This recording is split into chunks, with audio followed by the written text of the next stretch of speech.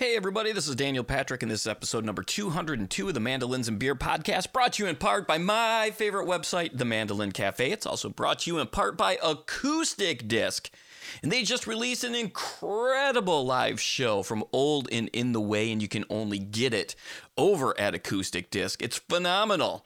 So go over to Acoustic Disc, and while you're there, sign up for their email list and get yourself a free treat of the week. That's right, every week. Usually on Thursday, actually I think it's always on Thursday, they send you a free song. So head on over to Acoustic Disc. How's everybody doing? Hope everybody is doing well. It is 78 degrees, or going to be 78 degrees here in Charleston today. My Tom Petty tribute band, we're playing our last show of the year at the incredible Charleston Poorhouse, which is a killer venue that a lot of bands, a lot of guests that are on the show, they play there often, so it's always an honor to play there, and it's going to be nice because tomorrow it's going to be 20 degrees cooler. So if you're in the Charleston area and you're listening to this on November 10th, come on out to the Poorhouse. Really looking forward to it. My guest this episode is Brian Oberlin. He plays in full chord. They won the Telluride Band competition. They've won the Momentum Artist of the Year from IBMA, and they have a brand new album called Cambium, and it is out today, November 10th. Dark Shadow Recording, Stephen Mogen. The album's incredible. You're going to hear a bunch of samples from that album. And as I always say, go out and buy that album if you like it. It makes such a huge difference for the artist and for the label. Support your favorite mandolin player. And speaking of support, let me get into the people who support this podcast every single week. Peghead Nation. With Peghead Nation's streaming video courses in mandolin, guitar, banjo, fiddle, dobro, ukulele, and bass, you'll learn bluegrass, old time, and other styles from some of the most talented players and instructors in roots music today. Who do you ask? Well, how about Sharon Gilchrist, Joe K. Walsh, Mike Compton, John Reichman, Aaron Weinstein, Marla Fibish, Chad Manning, and Ian Corey?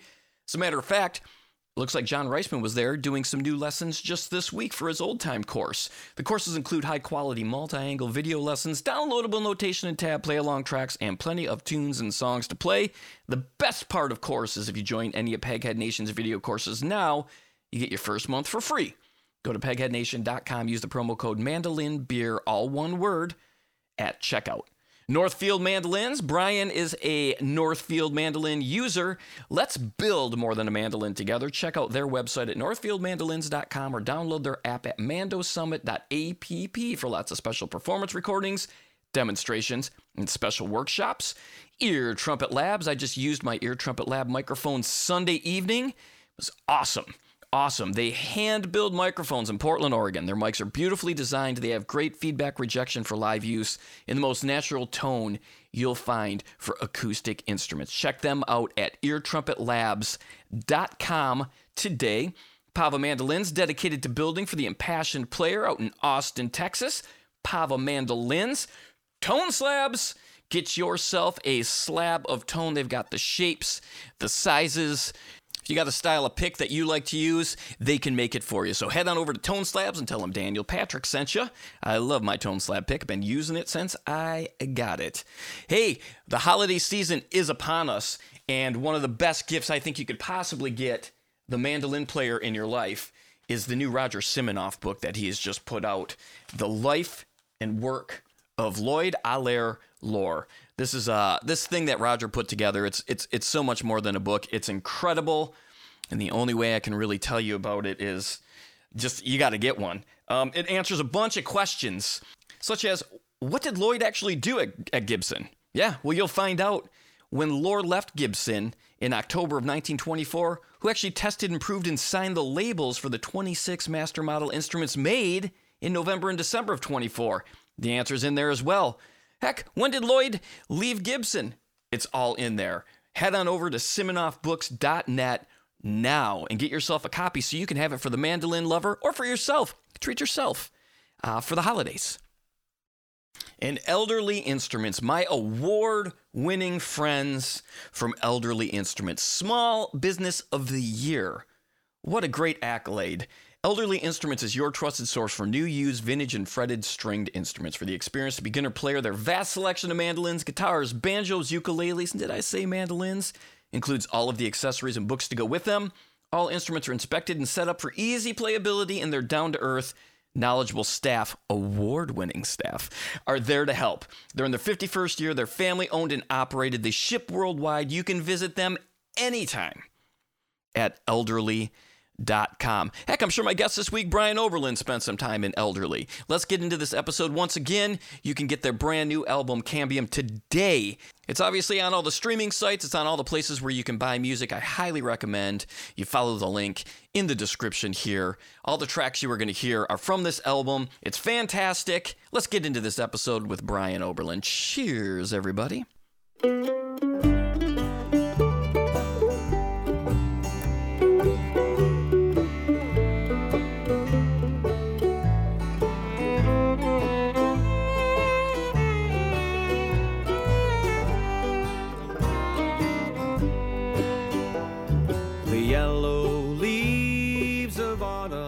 Well, man, this is a true pleasure, as always, to welcome back to the podcast here, Brian Oberlin. Brian, how's it going, buddy? Hello. I'm honored to be here. I'm honored to have you. Have you back, no less. Yeah, man. Number two. And this is a big week for you guys. You guys have a brand new album. This will come out on Friday, the day the album comes out. Cambium is the new album on Dark Shadow. And you're playing the Station Inn on Friday, tonight, if you're listening live today to this podcast. Yeah, man. Station Inn. I'd been there a handful of times when I was a youngin', but never gigged there. So this is my first gig. And I think it's the first gig for all of us there. Probably not Lloyd, but... Wow, that's going to be incredible, man. Yeah, man. And you guys, dude, before we dig into the album, you guys have been tearing the road up this last year. We have. Yes, from Maine to Arizona. It was cool. Good thing for planes. Yeah, no kidding, right? How many dates, do you have any idea how many dates you guys did this year? Around 60 so far. Nice. So not like tons, but maybe 65. A lot of miles between them, though. Yes, yeah, and like 70 to 80% of those were all like July, August, September. So we were like a baseball team in August and September. It was cool. Oh, that's excellent. You guys did the 50th anniversary of the Telluride Bluegrass Festival, too. Yeah, man. Wow. That's right. Yeah, that was a good time, too. Yeah, have we talked since you guys... God, did we talk before you guys won the band competition? I think we might have. We did, yes. Yeah, so what was that like? For those who don't know, I mean, they have a band competition every year, and then the winner gets to come back and play the main stage the next year, and Full Chord won that competition. We did. It was exhilarating, man, as contests go. Being on that stage, and it was it's the big time, man, is in terms of stages go for our type of music. It's the big one. And it was and it was funny, like those who have watched it or were there will remember that it was, at least for us in the band, it was momentarily heartbreaking. Because I think the lady that was doing the announcing, she may have been, when she was looking at her judges' tally marks, maybe she was reading it from the bottom up or something. I don't know, but she got to third place and said Full Chord. Oh no! And, yeah. And then I was like, oh man, that kind of sucks. But an instant later, I had accepted that, and I was like, cool, this was great. And then there was silence, and she's like, I think no, this is not right. And then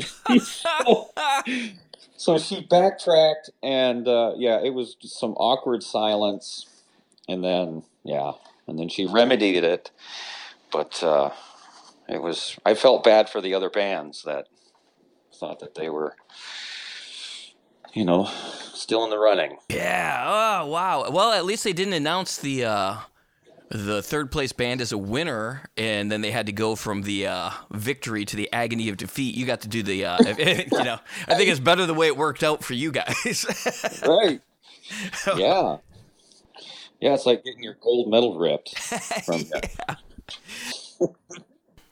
So what was it like to go back there and play then after you won? And because you get to play, do you play just a couple songs on that set, or do you actually play a full set after you win the year that you find out you win? The year that you win it, or that we won it, we played, I think they gave us like 3 songs to play the main stage or something like that. Yeah, like a sort of a little tweener set, if I remember correctly. It was kind of a whirlwind. But this year, 2023, when we came back, we got a full set in, and that was incredible. And it was horrible weather. It had been snowing and raining like Thursday, Friday, Saturday, and then we went on Saturday at 11 a.m. And it was pretty funny. Like, you could see that the snow was, that the sun was trying to come out. And we're on like our 3rd tune, and Eric Langyans on the guitar, he was taking a solo. And all of a sudden, the crowd went crazy. And I was like looking at Eric. I was like, man. He must be ripping it. I mean, it sounds like Eric is doing his thing. But man, the crowd is really, really getting into this. But then I kind of looked up and looked around, and the sun had come out. So we brought the sun. There you go.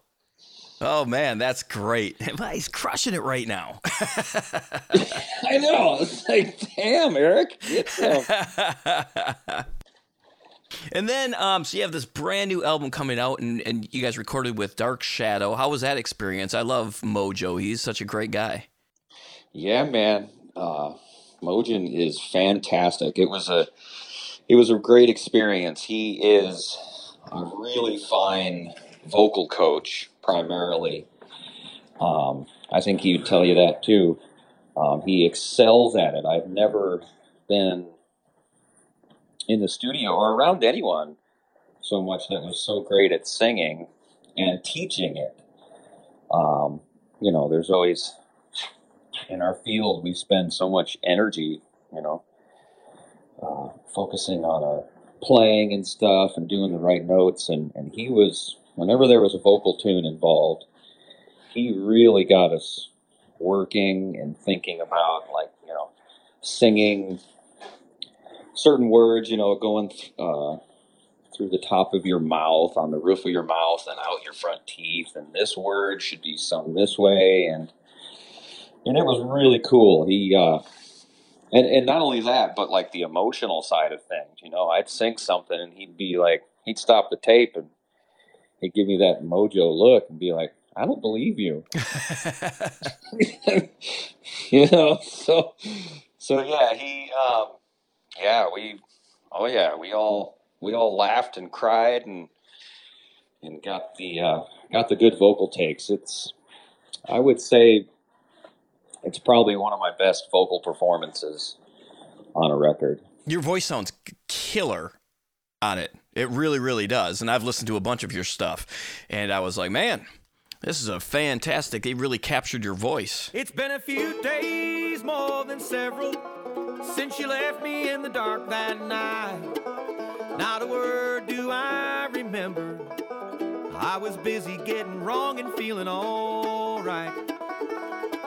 She was always so realistic when I was delusional. She helped me find the doorway through my double wide vision down the hall. With my heart drowned in bourbon, Thanks, man. Yeah, Mojo's the man. Yeah. So what was it like to work with Dark Shadow? I mean, that kind of came from IBMA. Was that? I remember seeing Mojo and like maybe the evening of that Saturday and not this past year, but the year before, I believe it was. Gosh, it could even have been the year before that. Anyway, they were talking about their two favorite bands that they saw, and it was you guys and Twisted Pine were the two bands that really blew their mind. And then shortly after that, it seems like it was announced that you guys were going to be working with Dark Shadow. Yeah, we I think he had expressed interest. He had communicated with us before IBMA 2021.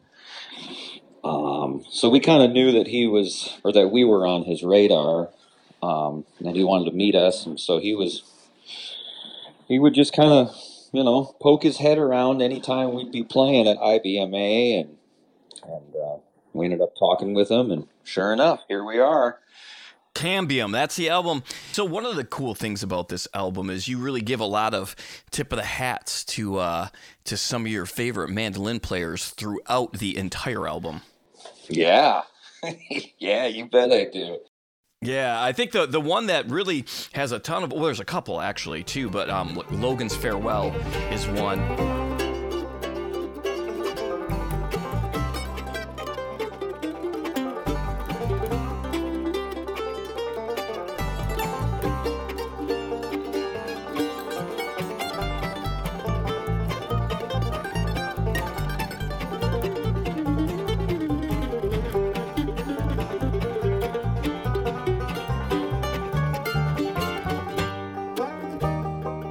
Mentioned Sam was just in the exact same booth you were in just like the week before that.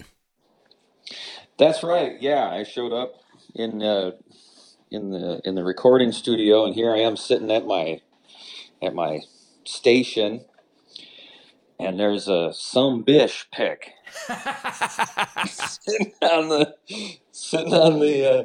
the stool next to me, and I was like, "Oh, cool, man!" And I was like, did Sam leave this did he leave this here for me? Because I had heard, he told me that Sam was just there like the week before or something. And I was like, Sam left this for me, didn't he? He's like, no, he just leaves them everywhere. I was like, I don't care. I'm just going to pretend that he left it here for me. So, yeah, and Logan's Farewell, absolutely. I did kind of some chugging. Sam Bush sort of rhythmic chug to my best ability. We all love that classic Sam Bush sound. So I tried to just get a little bit in there. Well, yeah, mission accomplished. Yeah. Thanks, man. It's not easy to do. It's cool to hear the tip of the hat. I think when you do a tip of the hat, it's also probably a little bit easier to pull off than if you tried to do an entire song sounding exactly like them. It's like, oh yeah, I could do it in short bursts. Yes, yeah, absolutely, yeah. I wouldn't want to do it like that anyhow. And if I tried, I couldn't do it. But just a couple of just a little taste of it. I think I can sort of pay homage to the great Sam Bush. Another tune I really love on here, this one, it just reminds me a lot of your playing. You've got such that cool swing vibe. I laughed when I think how I cried over you.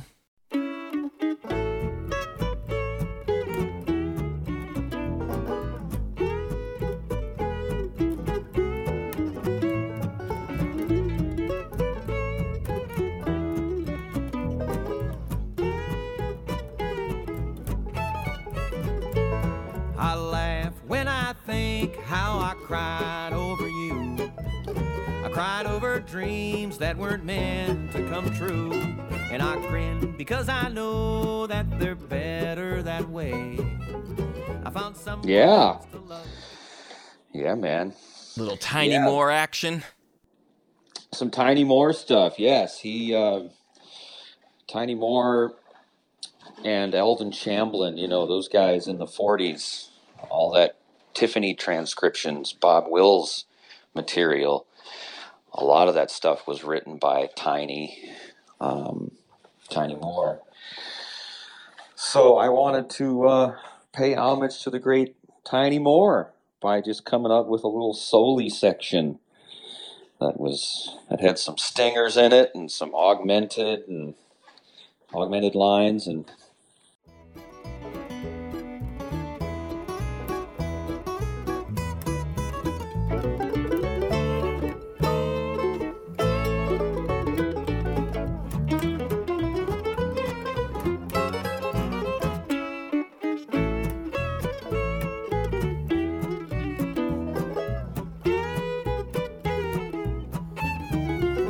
Well, I laugh when I think how I Yeah, cried. it's pretty swinging. For sure. Dude, your playing is so swinging. When we caught a couple of your sets at IBMA this last year, Keith and I did, from Keith from Picky Fingers there, and one of the things I kept telling him is just I love your chord voicing choices that you use. You know, you don't see a lot of anything but chop chords a lot of times, especially at IBMA. You know what I mean? Right. And just watching the fingerings and the choices you choose for voicings is really cool, and how smooth and effortless you are with it, man. Cool. Thanks, man. Yeah,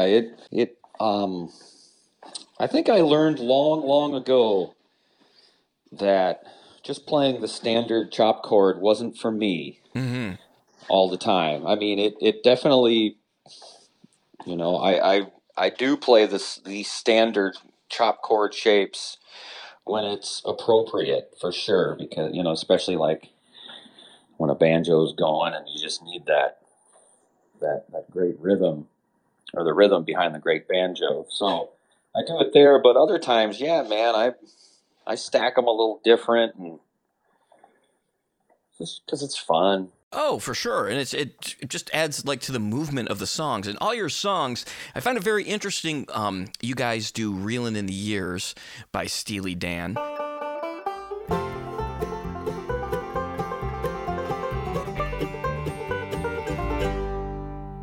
Your everlasting summer, you can see it fading fast. So you grab a piece of something that you think is gonna last. Well, you wouldn't know a diamond if you held it in your hands. The things you think are precious, well, I don't understand.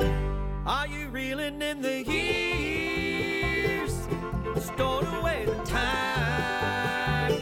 Are you gathering up the tears? Have you had enough of Just a mine? classic. And it made me think a little bit of like, this is kind of like the perfect song for you guys to cover, because in a way, it feels like some of these songs feel like they're the Steely Dan of bluegrass, and I say that in the sense of like, it just seems like there's a little bit more thought in the actual arrangement of tunes. And again, probably some of that goes to the chord voicings and stuff like that, but your songs just aren't 1-4-5 progressions. Like they're a little bit more complex, and I love that. Oh, cool. Yeah. Yeah, that's a nice analogy. I think a lot of that feels like it probably comes from a little bit of your background in that swing stuff, but the way that you guys are able to take these tunes and, you know, bluegrass, obviously we play mandolins for a living. We love bluegrass music, but like any style of music, it can sound derivative in some cases. And this album doesn't feel that way at all to me. If anything, it feels like a really fresh take on the style of this music. Cool. Yeah. That's what we're going for. Is bluegrass with a little sugar on top. Our type of sugar. So, you know, when you guys sit down and write those tunes, though, how do you guys sit down and write when you are working out a session? And, you know, is it pretty collaborative, or are songs brought in as full pieces to the band? You know, because you have a few songwriters. Yeah. Most often, we find it more productive if somebody comes with the tune pretty much arranged, or at least a solid arrangement. You know, if we come in with just a bare tune with no direction at all, there can kind of tend to be too many cooks in the kitchen, and we end up just saying, well, we could do this and we could do this. We got a million things going. So for the tunes that I write, at least, I've learned to come there with a solid arrangement, and then we polish it from there. All the guys step in on that. Grant always has some really great ideas. Yeah, the combination of you and Grant in a band is almost unfair. It's pretty fun. You know what's cool? On the album, Mace's Spring.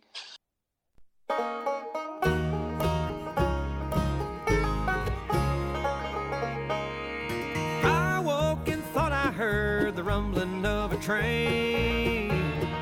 Time had come to dig up root and wander off again. I could feel the pull from the valley way below. 100 miles along the ridge, Clincher Mountain is my home. So I started walking, going from side to side. I actually wrote that tune we play it in E flat, and I wrote it in E flat major, and I had kept going back and forth. It's got that I woke and thought I heard the rumbling. I kept going from like a minor third, or sometimes I would sing a major third. And just to make it kind of bluesy, I don't know, let's make this different. And then Grant one day was like, dude, why don't you just, put the tonality in E flat minor, like just make it a minor tune. And we tried it, and it was a hit. So. And the other one too, Sally's Dancing, sounds like there's a little bit it says you wrote this in real time.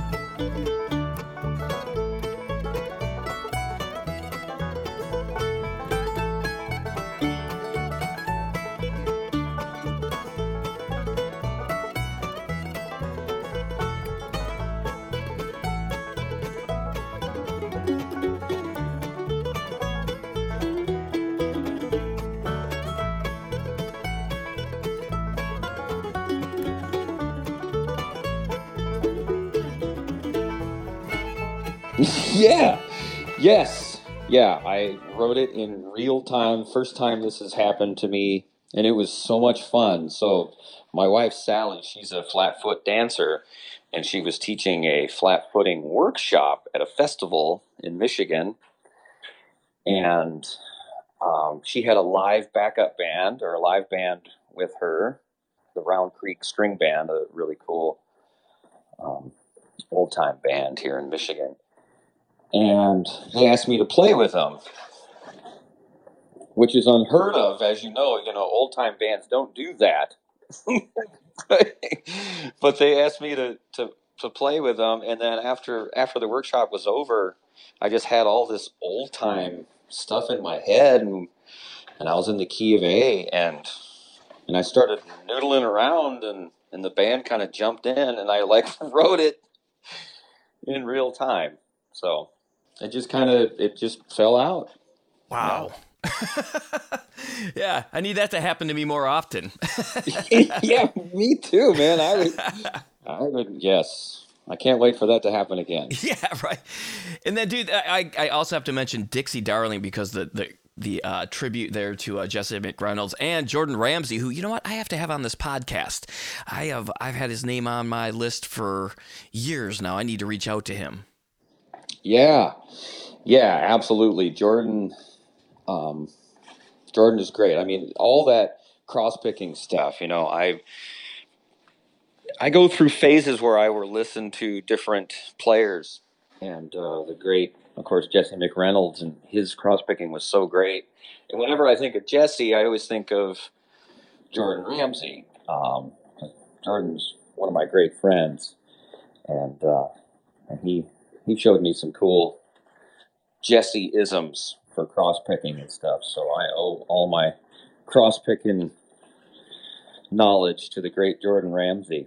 So, When you're sitting down and working out something like that new, that's new to you, obviously you're a very accomplished player in multiple styles. But when a new style is turned on to you like that, because that cross picking really is so different, but yet I still see a lot of that creeping into your playing. I forget what tune it was, but man, you did a really cool. You were doing some diminished cross picking up, like taking that shape up the neck. During one of the tunes. It's just so smooth again. And I'm like, God dang it, man. Like that's the first thing I worked on the next morning when we were sitting at the booth. I'm like, so it obviously is working for you. But so when Jordan shows you something like that, how do you take it to, take it home and start processing it to work for you? Well, when he showed me that it basically was, there are two patterns. There's the down, up, up, down, up, up, down, up, which that was easy for me. Like I remember just kind of hearing that, 20 years ago and picking that up. But then there's the other pattern. I have to have a mandolin in my hand. No worries.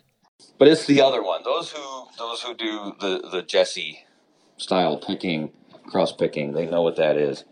Obviously, I don't do it enough to just be able to recall it without a mandolin in my hands. But I will, what I'll actually do is I will mute the strings with my left hand, so I don't have to worry about the actual pitches, and I'll grab, I'll just do it with my right hand, so I get the drumming part, just so I can hear my right hand actually doing it correctly, and then I'll worry about the left hand stuff. So, yeah, that's how I do it, and I definitely had to work on that because it's not super easy. Yeah, and you work out a lot of like complex stuff though. Again, like the Western swing, not really. Usually, it's thought of as more advanced for sure in playing style. Classical, obviously, doing the mandolin orchestra stuff. You've got your hand in so many styles of music, but you do them all so well, man. It's really inspiring to watch you play and hear you play. Thanks, man. Keeping my mandolin boat afloat. That's great. How'd you guys come up with the name of this album? Cambium. I think I came across that. We were just talking about all the different album titles, and Parts of a Tree came up, and Cambium is I think I just Googled Parts of a Tree. And we were looking at all sections of it, and cambium is the gross layer right underneath the bark. So, which is interesting. So the growth layer of that tree is constantly changing, right? The growth layer in year one will eventually just be dissolved into the core of the tree, and then there's new stuff that happens. So we're like, man, that's perfect. Plus, we like to have album names where people have to Google them. That's great. Because our album from a few years ago was called Choreomania, and people were like, what the heck is choreomania? Well, it's the dancing disease. Oh, man, speaking of science nerd, dude, you sent me that the chord of nature thing, and what I'll do is I will put it at the very end of this podcast. It's only about 3 minutes. But this leads to a few different questions I have. But if you want to first talk a little bit about the chord of nature, it's pretty intriguing, and how you came up to do this recording, who you did it for, and how you came up with this information. Yeah, I mean, I'm a big fan of science. I remember seeing that you could get Lloyd Lohr's. You could get some notes from one of his physics students. I forgot what university he was at, but just I read up on that stuff. I don't understand all of it, but I just like to read it. I'm a science nerd, so I get into that stuff. And somebody, actually, the great Evan Marshall. When we were on the road, he's the one that kind of got me into this, and it's the chord of nature. It's if you take a string, and while it's vibrating, you You cut it in half, which is essentially the 12th fret, right? Then you have the same note on either side of the string, right? If it's a G string, there's a cut it in half. There's a G on either side. Then you cut it into thirds. You have 3 D notes. Cut it into fourths. You get 4 G notes, so on and so forth.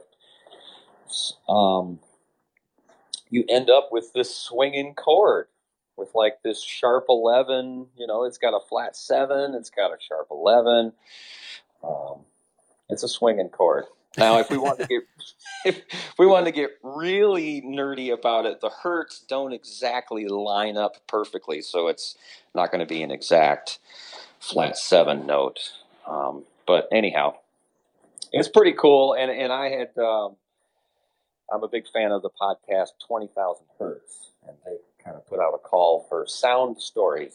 So that's a sound story I did. Hopefully people will enjoy it. Yeah, it's awesome. Well, then it reminded me of, so one of my favorite moments of IBMA was when Keith and I, Michigan guys, I'm formerly a Michigan guy, lived up in Michigan for almost all my life. We were like, we should go watch the Lions were playing the Packers and the awards show was going on. So we're like, we should just, let's find a way. Maybe I guess we'll just go back to the Airbnb or something because we wanted to play. And we saw you guys walking towards us. And we're like, yeah. Hey, man, you guys going to watch the Lions game? And you're like, yeah. So we went and then we recorded the NFL the Fox Sports theme song all together.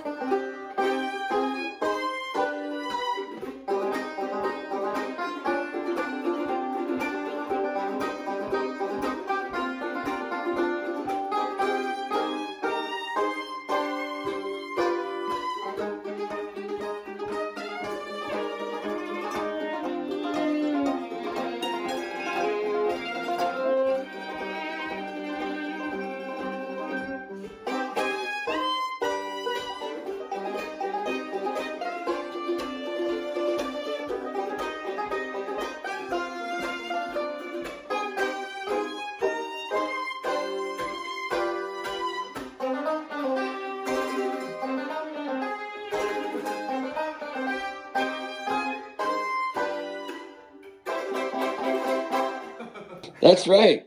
Yes. We're still waiting for those royalty checks from Fox. Yeah. Come on, Fox. At least give us some like sweet tickets to a Lions game, you know? Right. Yeah, man.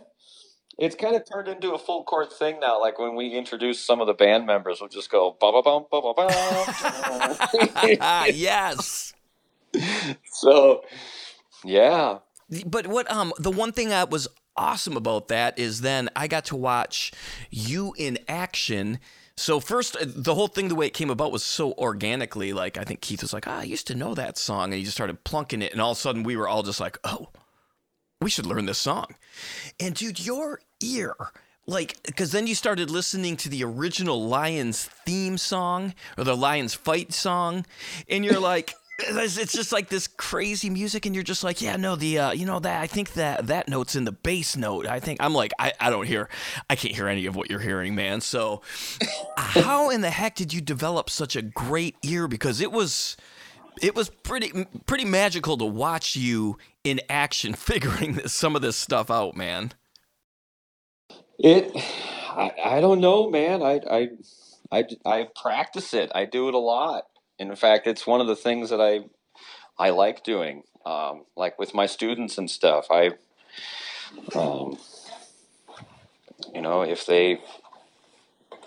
they give me songs, as long as they're songs that I like, I like figuring things out, and so I've had a lot of practice at that, and it's pretty fun. Yeah. Plus, I'm a big classical music fan, so I spend a lot of time reading scores and stuff. So it helps to listen to what all the different instruments are doing and how important the bass notes are, unless they're playing inversions, and then you got your work cut out for you. Right. what do you recommend for people to develop their ear? Because I'm sure that's one thing that, for me, I definitely am not a schooled musician, but like as I worked on transcribing more stuff, it's exciting for me every time I hear something. I'm like, I know exactly what that is, but it doesn't always happen. And watching you do it with much more complex tunes, I was like, how in the heck can I get better at this? So, what's some pieces of advice for like ear training that you would give? I would say like transcribing, like even start with something easy like a duet. Like take a slow fiddle tune. Lonesome Moonlight Woman. Yeah, right?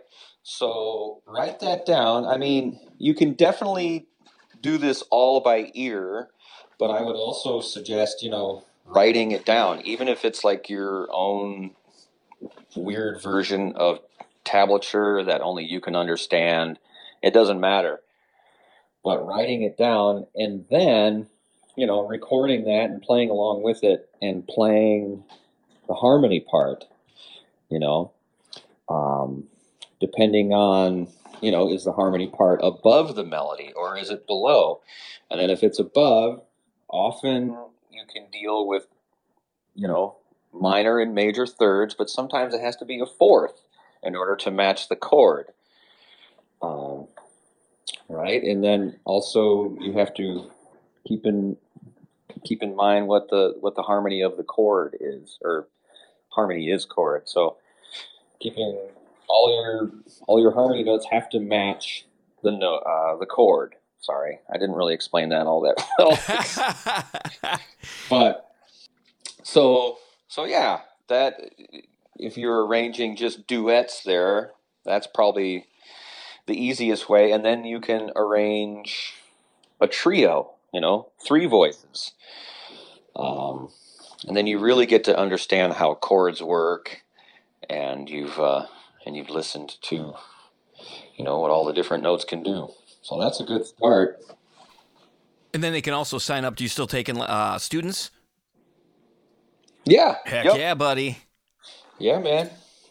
And your website, we talked about this before too, but your website has a bunch of incredible resources that people can go to. And just recently somebody posted a link to your version of Brilliancy, because it was not the Sam Bush version of it. It was done by, oh my gosh, Howdy Forrester. Howdy Forrester, yeah. And somebody was really stoked to be like, oh my gosh, this is cool to hear this version of Brilliancy as opposed to, the one that seems like most people know. I got down to the bottom of what's going on with Brilliancy from Sherry McKenzie, and it's actually it's a collection of 2 or 3 tunes from Howdy Forrester. So, and I'm sure that's where Sam got it. I haven't asked him, but yeah, it's a great tune. It's tough, and it's really it's fun for the key of A on the mandolin. I love the research and depth you go into some of these things, like just even going back to that Detroit Lions fight song, you know what I mean? Yeah, man. You dig, you're investigating, and I just love the how much you love music. Yeah, man. Well, my personal favorite quote on the record is my little tease for Shostakovich String Quartet number 3, the first movement. I did that in Logan's Farewell. I wanted to put that in there because Shostakovich is like my new favorite guy, man. Shostakovich is oh man, it's so good. It's so dark. But there's this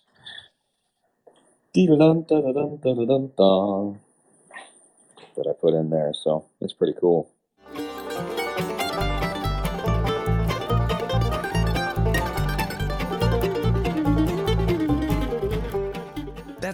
That's one of the great things about being able to read music. I think I've talked about this much, but there's so many, or recently I should say, but there's just so many resources out there. like fiddle music wise, even, that you can go out and if you just take a few minutes, not like every one of these tunes is super complex if you go back and look at some of the fiddle tunes, but if you can teach yourself to read just a little bit sight reading wise, you know, eighth or quarter notes, there is, you would never need to buy another fiddle tune book for the rest of your life because there's so much online resource wise. And I think it's cool for the classical thing too, that you can sit down and study all these parts like that, man. Yeah. There's definitely a lot better. You will find higher quality transcriptions if you can read music, because anybody can just enter some tablature on a computer, but it takes a little bit of music knowledge to do it with notation. So, what's your live setup looking like recently? What are you doing now when you go down the road? I am using a DPA mic, and and Todd Kirchner and I, the bass player, we designed and built a clip that goes on the mandolin, because those of you who use a DPA mic, you know that the clip that comes with the DPA is garbage. It is. I believe DPA would probably agree with that. Because it doesn't actually hold the microphone. You bump it and it just falls off. So we actually 3D printed a little harness for it, and then the sleeve fits right over it. Anyhow, so I'm using a DPA into a Bix pedal. I can't remember who makes the Bix. Grace Design. Yes, thank you, Grace Design. So, and that's it. Yeah, and we're all wireless, and we have in-ear monitors. So that's it. It's all good until the sound guy starts moving the faders. Right. Oh my gosh. Yeah, no kidding. I love the default generic sound guy move is to, when you can't figure out where any feedback is coming from, it's just like, well, just pull all the life out of all your instruments. Right. Yes. Thank you. Yeah, let me just pull all the dynamics right out, and so it will sound like you'll just be the worst sound you've ever heard in your life. I'm like, oh yeah, there's no feedback, I guess. Right. From the crowd or from my instrument. Yeah. Oh man, you got yourself a Northfield? Oh yeah. Yeah, yep. Buddy, let's talk about that. Yeah, man. So, got myself the 4th generation Northfield. It's dated May of 2023, and I got it in September, and I'm loving it. I wanted to, as Jake from Hen House so eloquently said, there is not one mandolin to rule them all. and he's right, because I mean, he has like, I don't know, 300 mandolins or something. Yeah, it's right up there. Right, yeah. But yeah, I like to play classical with Tomastic strings. I just can't go back and forth, with strings on one mandolin on my Collings. So now my Collings is strung up with Tomastic, and the Northfield is strung up with what I call peasant strings.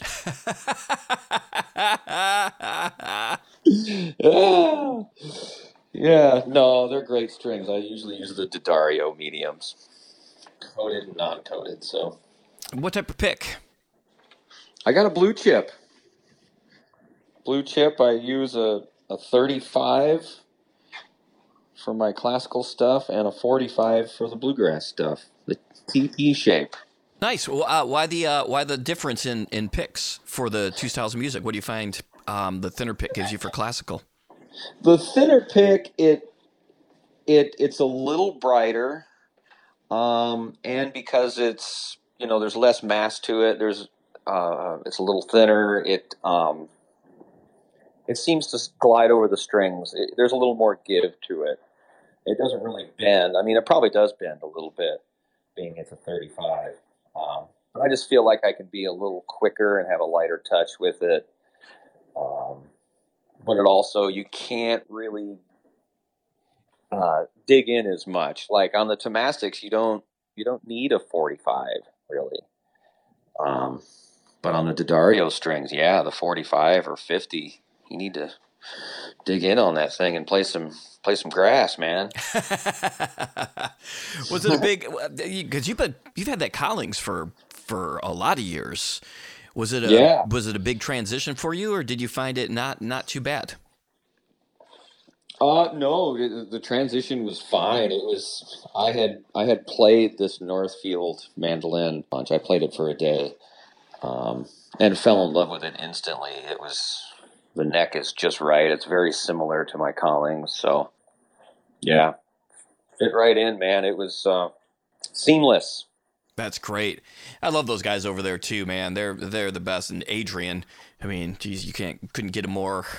We were just talking about the nerdiness and diving into stuff. He's that way with instruments.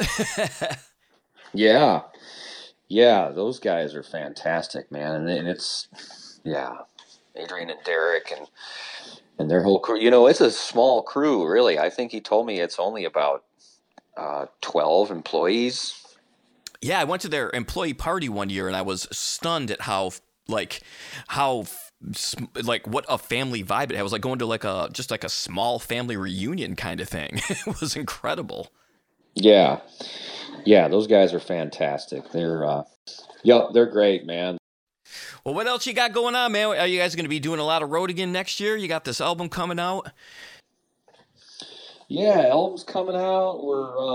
We got, it's winter time or coming on winter time. We don't have a ton of gigs lined up, but the summer is starting to line out quite well. So we'll have some cool things going up for the summer, and in the meantime, here in Michigan, I've got tons of stuff going on. I'm conducting 2 different mandolin orchestras, one in Grand Rapids, one in Kalamazoo.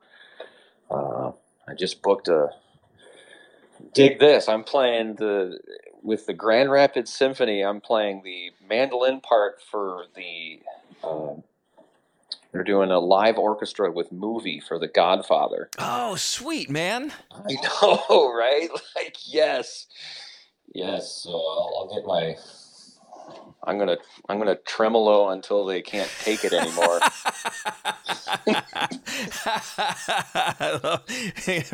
Just loosen that right hand up for 2 days ahead of time. Yep. Oh, man. Well, that's great. Well, dude, congrats on the awesome new album. It's so great. I love your playing. I'm always stoked when you have something new coming out, and it's always great to see you too, man. It was really awesome to hang out at IBMA with you this year. Yeah, man, it was an incredibly great time hanging out with you and actually having a chance to chill for a bit. Yeah, no kidding. Well, man, you guys need to come on down to Charleston when you hit the road this summer, man. There's a place called the Charleston Poorhouse. You guys would do excellent there. That's like the cool place for the traveling bluegrassy bands. So sweet. Yeah, you guys would crush it. Sweet, my friend. All right. Let's do it. Yes, let's do it. Well, thank you again, Brian. I appreciate you, buddy. You bet, man. Thank you, listeners. And boy, thank you, Daniel. This has been an honor. Oh, the pleasure's all mine, bud. Thank you so much to Brian for doing the podcast. Thank you so much for listening. And as promised, here is Brian's talk on the chord of nature. Have a great weekend. Cheers, everybody. This is Brian Oberlin, a professional mandolin player in Grand Rapids, Michigan. I'd like to tell you a sound story that is a fascinating musical phenomenon that happens all over the world every day. When you strike a single note on a stringed instrument, like a mandolin, you primarily hear the loudest part of that note, which is called the fundamental. The G note. But if our ears were super sensitive, you would hear an entire series of notes simultaneously with that one note. This myriad of notes is called the harmonic series or the overtone series, and they are divided into separate notes called partials. Think of partials as little sections of the string that are simultaneously vibrating while the entirety of the string is vibrating. Your ears can help you realize the science of this. When I strike a G string on the mandolin, you hear the fundamental. What is not audible but is also happening is the first partial, which is that G string divided in half, an octave higher, and it's another G note. The second partial is dividing the string into thirds, and you hear a different note, a D note. Third partial, the string is divided into fourths, you get the G note again. Divide the string into fifths, and you get the fourth partial, a B note. We'll continue doing this until we divide the string into 11 equal parts, and we get a jazzy note of D flat.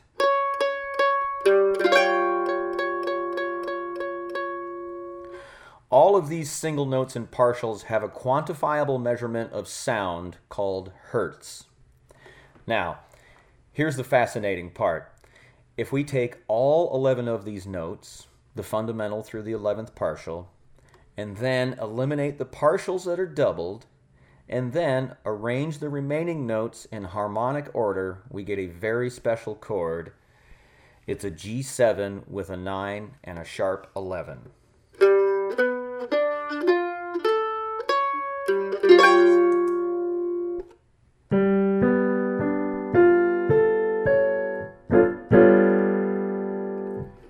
We have a type of G chord because we started with a G fundamental. If we start with a C fundamental, we will get a jazzy C chord.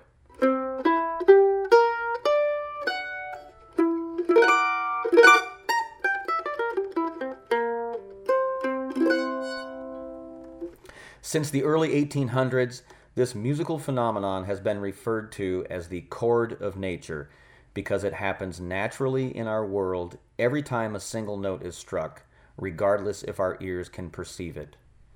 This is beautiful because the world has always been inherently swinging.